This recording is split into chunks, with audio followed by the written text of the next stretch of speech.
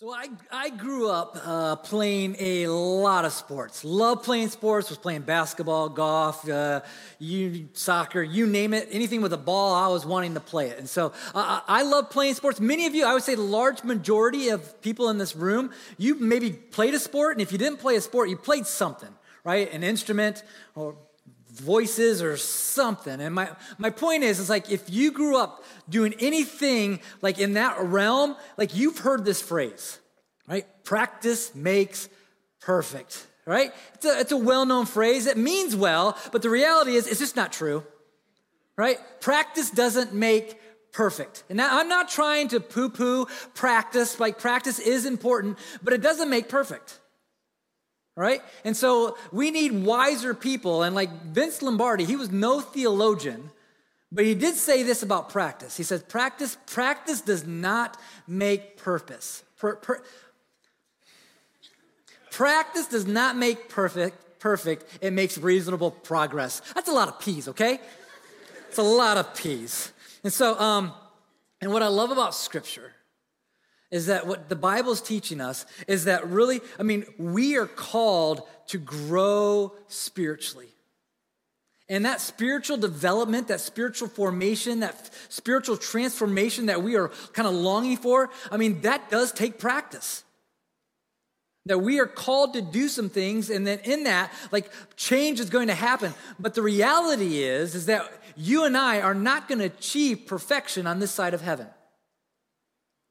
But God does give us like certain practices to do so that we can grow. And so we've been in a series that's called Connected, looking at what are some of the practices or rhythms or disciplines that we can do to actually make us look more like our God, to make us look more like Jesus. And so for the last 3 weeks, we've been looking at the practice of Sabbath, right? The practice of like resting, delighting in worshiping God can help us actually grow spiritually. And so we're not going to look at practice of Sabbath any longer. We're going to look at another practice for 3 weeks. It's the practice of worship. The practice of worship. And so when we say worship, we mean not just singing with our mouth, but individual worship as well as corporate worship. We want to come together, and we think that when we come together for worship, something powerful can happen. We think spiritual development happens.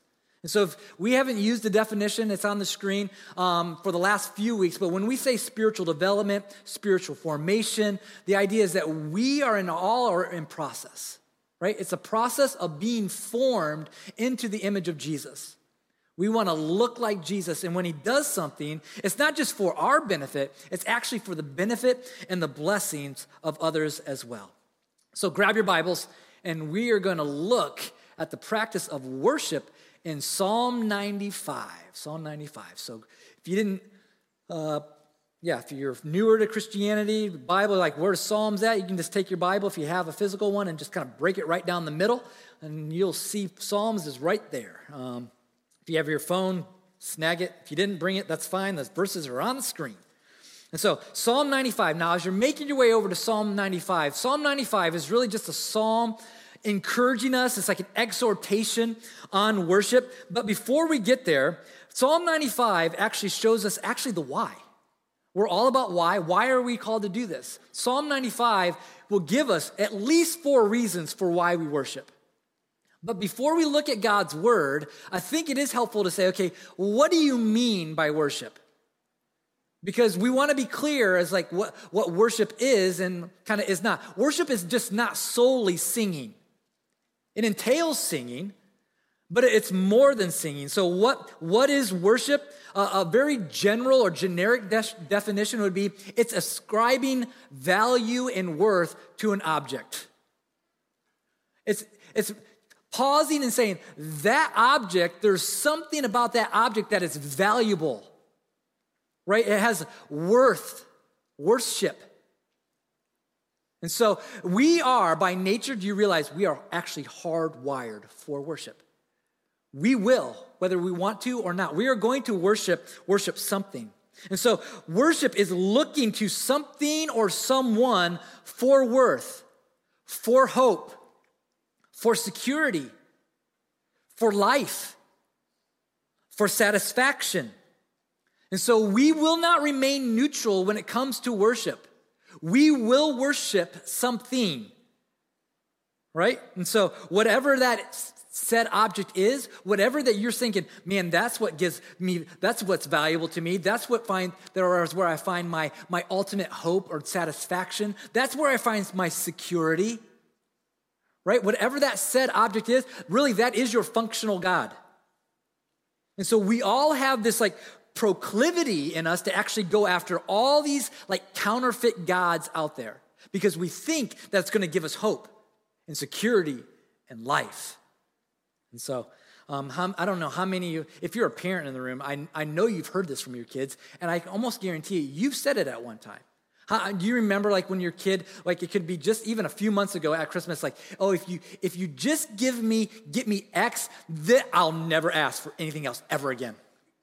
Like if you just give me the new iPhone, I promise, I'll never ask for another phone ever. If you give me this new gaming system, I will be completely satisfied. I've said it.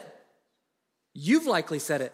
And even though we can kind of poke fun and like little kids are notorious for saying things like that, we still, if we don't say it outwardly, we still think it inwardly. Because we think, oh, if I just had that relationship, then things would be different. Then I'd be happy. If I just had that job would change everything in my world. If I just had that salary, if I could just make this amount of money, then I would never, ever complain ever again. And the reality is that they don't satisfy. That job that you have always hoped for actually isn't what you thought it was. And that person isn't who they thought they were either. And so we have this like unswervingly nature, like we have this like hardwired into us. We will worship something. We'll go after something. And so we naturally look to worship. But we have a massive problem in that area. A huge problem. And the problem is that we worship all the wrong things. Like we are wired in such a way, our natures are so marred and so scarred and so broken is that we think everything but God is actually what's going to satisfy me. We want to worship everything but the one who is actually worthy of worship. There's an author that many of you have heard. His name is C.S. Lewis, and I don't remember what book it's in. It might be The Weight of Glory. But he kind of phrased it in such a way where he says, it's not that we don't worship, it's that we worship too easily. It's not that we aren't satisfied, we are satisfied too easily. He's like, we will settle for mud pies when there's an infinite buffet before us. That's our biggest problem. It's like, not to be crude, but it's like settling for the flying weenie when you have like an all-inclusive package resort at the sea being offered for you. Right? I like a good hot dog, I do. But if there's an all-inclusive resort, why would we settle for less? And so I say that and I pause that because that's exactly what actually God's word tells us. Before we get to our text, you realize there's a prophet in the Old Testament. His name is Jeremiah. And he said it this way. He said it, but it's actually God said it. And I'm going to kind of quote you a verse. It's on the screen as well. It's like when you see these verses, it can almost sound harsh, but you almost have to, like sometimes you just got to read God's word and say, what do you think the heart of God sounded like? And when God said these words about his people, it's almost like his broke his heart. He says, my people have committed two evils. My people have committed two evils. They have forsaken me, the fountain of living waters. And they have hewed out cisterns for themselves, broken cisterns that can hold no water. He's like, they've forsaken me, and they dug wells. And the wells that they dug, they're broken. They don't hold the water that they think they're going to hold. And so God is like, it's not that he's just upset. He's like, he's brokenhearted. He's broken and he's sad because like his people have turned from him. And it's not because it's like his ego was bruised. It's like his heart is broken because in his infinite knowledge, he just knows they have settled for the lesser and not the better. He's like, they think that they're going to have satisfaction and life and hope and security, and it's a broken well. It doesn't work. It does not work. And so he lets us know. He says, you have to realize the problem that they're in. The problem that we're in. It's the same problem. So the question is really, like, what do you worship? What's your functional God? What's the counterfeit gods that you go after because you think that in them they provide hope and security and life? And so God's saying, be careful, be careful. They've rejected me. They've forsaken me. So in Jeremiah's day, they've misplaced worship. They forsook God. They turned from the one who is worthy of worship. They've turned from the one who is worth, who has hope and gives life and satisfaction. And he says, that's just the first problem. The first problem is they forsook me. The second problem is just as egregious. It's not just that they forsook him, they've replaced him. They've rejected him and then replaced him.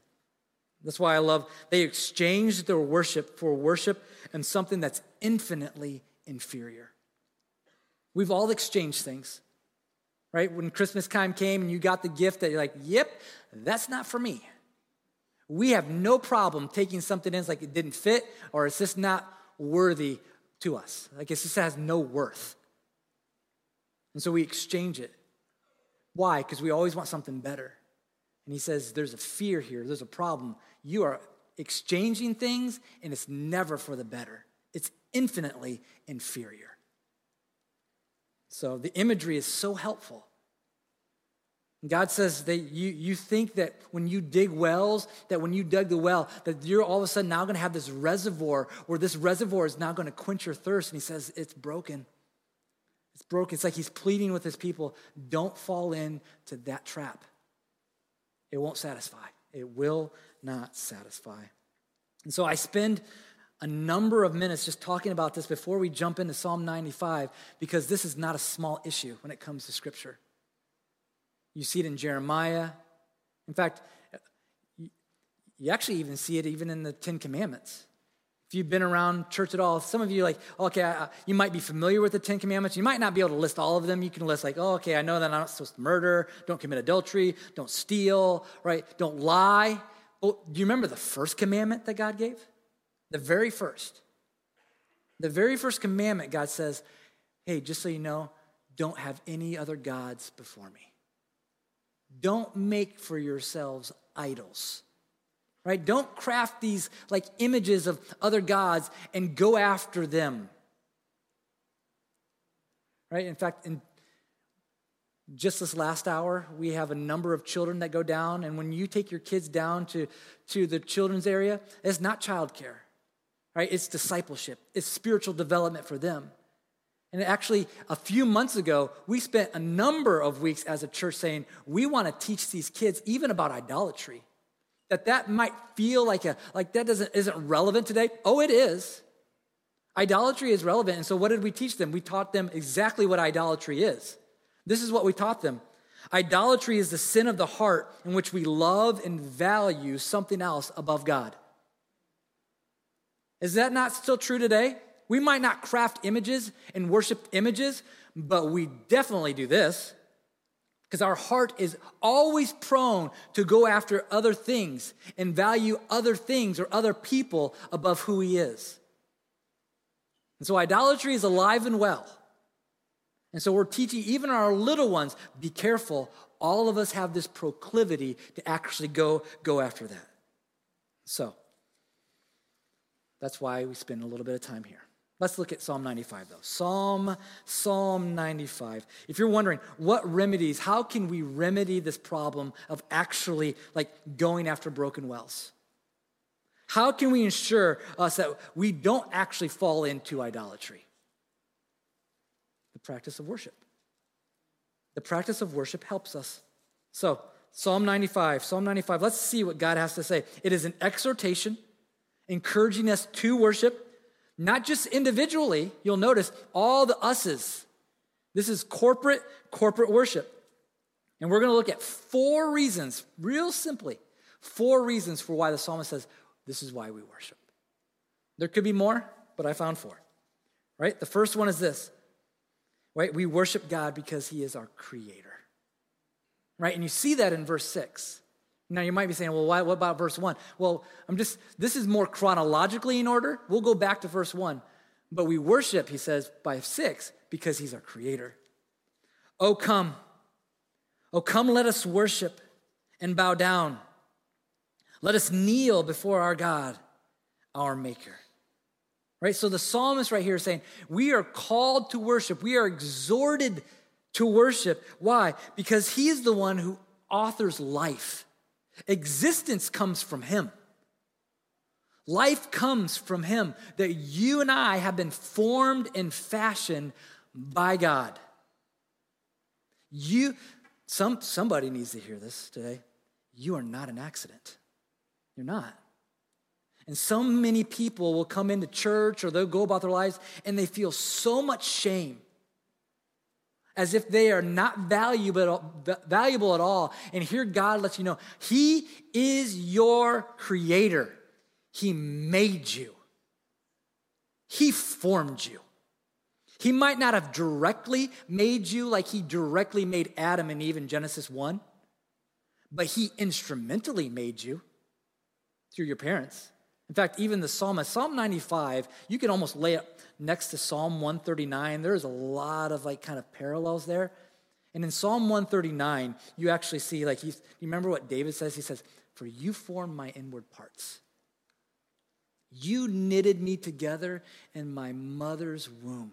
I praise you, meaning I worship you, because I am fearfully and I am wonderfully made. He's our creator. He fashioned us. But he's more than that. It gets even better. We worship not just because he made us, we worship him because he's our Savior. That's where you see it in verses 1 and 2. You see that? He says, oh, come, let us sing, let us worship to the Lord. Let us make joyful noise to the rock of our salvation. Let us come into his presence with thanksgiving. Let us make a joyful noise to him with songs of praise. And so he just moves really kind of from a more general to a very specific. He says, yes, we worship him because he's the author of life. We worship him because he formed us, but we worship him because he saves. He is a God who delivers. He is the rock of our salvation. We make joyful noises because we have a God who says, I see you in your helpless state and I will deliver you. I'll rescue you. I'll save you. He says he's the rock. He's the rock of our salvation. What does that mean? Right? As I was reflecting on rock of salvation, I see one of 2 meanings that could happen here. One, the rock of salvation. He could use that rock in a very general or generic sense. Oftentimes, when you read throughout the Old Testament, God is likened to very kind of concrete images. We don't use more, when we talk about God, we just kind of use more abstract images. When you describe God, how do you describe him? Oh, he's powerful, he's love, he's he's eternal, right? Those are abstract. The author here is not using abstract. He's saying he's our rock. He's a sun, he's a shield, he's our refuge, he's a strong tower, he's a shepherd. And so he can be used kind of in a generic sense that he's a firm foundation. How often you will see he's the rock of ages, he is a cornerstone. Psalm 19:14.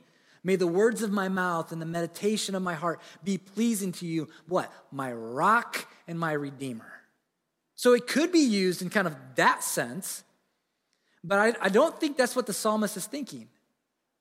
I think he's thinking of an event where this is actually even highlighted even more. Rock of salvation. Can you think of a rock that brings salvation? right? In the Old Testament, you see it actually in the Exodus and in Numbers. Remember, God delivered his people. They were in bondage under Egypt, and God saved them. He redeemed them. And then he directs them into the wilderness. And he's like, I'm going to lead you to a land that's going to give you ultimate rest. I'm going to take you where you're going to have rest and blessing. And along the ways, he's like, I'm going to put you through some difficult challenges because I want you to trust me. I want you to see how good I am. But do you remember what happened in the wilderness? They grumbled and they complained.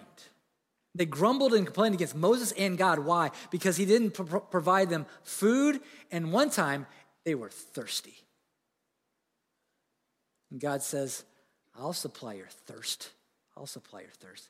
And remember, Moses struck the rock, albeit twice, but he struck the rock. And that rock produced water, satisfied them. It saved them. It saved them. And so I say that because, man, some of you, we hear like your heart actually just bubbles up because when you say, okay, our God I worship because he saved, you've experienced that. Some of your hearts, you're just like, yes, because you remember where you were and what God has done. And you can share stories about how God has intervened, not maybe just in your life, but in the lives of others and loved ones. And you're like, man, he is worthy of praise because he saves. He saves. But there are some, like some of us, that don't actually feel that. We don't feel like, well, yeah, okay, he's a savior, he's a savior. And I think when we feel that way, it's because we actually, at times, if we're honest, we just overestimate our abilities. We are really prone to overestimate our skills and our abilities. Like, we don't need that much help. We're fine kind of where we're at. I remember when we first moved here, I gave a message. I don't remember what the message was about, but I remember mentioning how I played pickleball in the message. And then afterwards, a lady came up to me after the service, and she was like, oh, you play pickleball? I play pickleball. We should play pickleball. And so I remember thinking, oh, she's awful passionate about pickleball. And truth be told, she's like, I play pickleball. You should just play with me. I play with some friends. And I said, yeah, that'd be great. And in my head, I was like, that's not great. It wasn't true. I really didn't want to play pickleball with her. And truth be told, I was like, you know what? I'm still kind of fit. I feel like I'm still kind of spry. I might not be as quick as I was in high school and college, but I still got some speed. And she's like my mom's age. And I was like, thanks, but no thanks. Now, unless you think I'm a complete jerk, I was like, I'll go and I'll just play with her a little bit and then I'll go home. So I show up and I start playing. She throttled me. I mean, she is awesome. Last service, she just happened to be in row M over there, and I was like, Dawn, she's an incredible pickleball player. I thought I was good. She made me look small. I did not have her pickleball skills. Now, what's my point? I grossly overestimated my pickleball skills. I thought more highly of myself than I ought to think, and that's us. The reality is that we overestimate our ability, and we don't oftentimes think we need saving. And yet God says, oh yeah, you are thinking more highly of yourselves than you ought to think. You need to be rescued. And we just so happened to have a God who loves to do just that. He loves to rescue.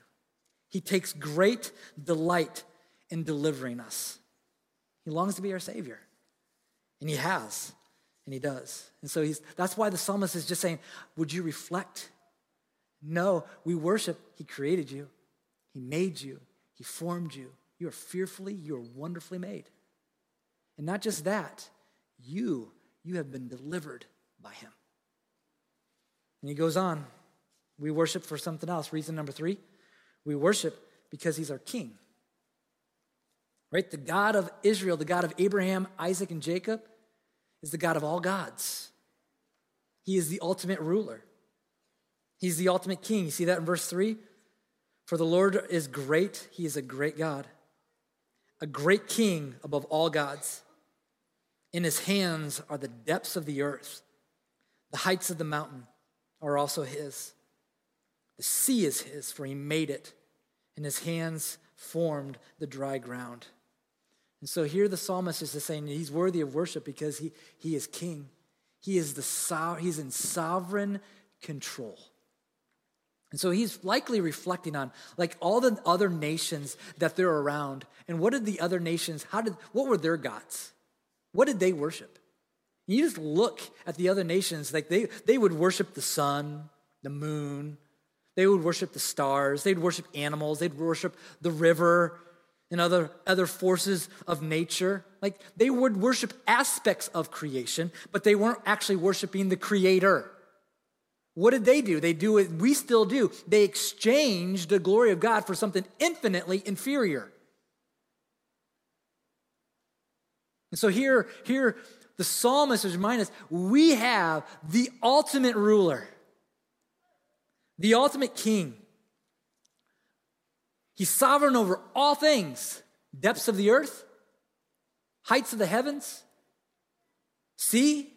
Right? Again, what do when I saw those words, like Psalm 139, yet again, Psalm 139, where shall I flee from your presence? Where should I go from your spirit? If I ascend to heaven, you are there. If I make my bed in Sheol, the depths of the earth, you are there. If I take the wings of the morning and dwell in the uttermost parts of the sea, even there your hand shall lead me, and your right hand shall hold me. If I say, surely the darkness shall cover me, and the light about me be as night, even the darkness is not dark to you. For light is as bright as the day. I mean, we have a God who is sovereign over all creation. He's king. He has might, he has magnitude. But it's even better than that. It's almost like he just goes general, specific, general, specific. He's creator, kind of general, but he's a creator that saves. He's king, he's ruler, right? But he is a king that's good. You see that? He's not a tyrant. He's not a dictator. How is he described as a king? He's also a shepherd. We worship because he's a shepherd. Verse 7, for he is our God, and we are the people of his pasture, the sheep of his hand. Right? We're meant to see now the personal, like he's personal, and he brings provision. He loves to supply. He loves to step in and meet needs.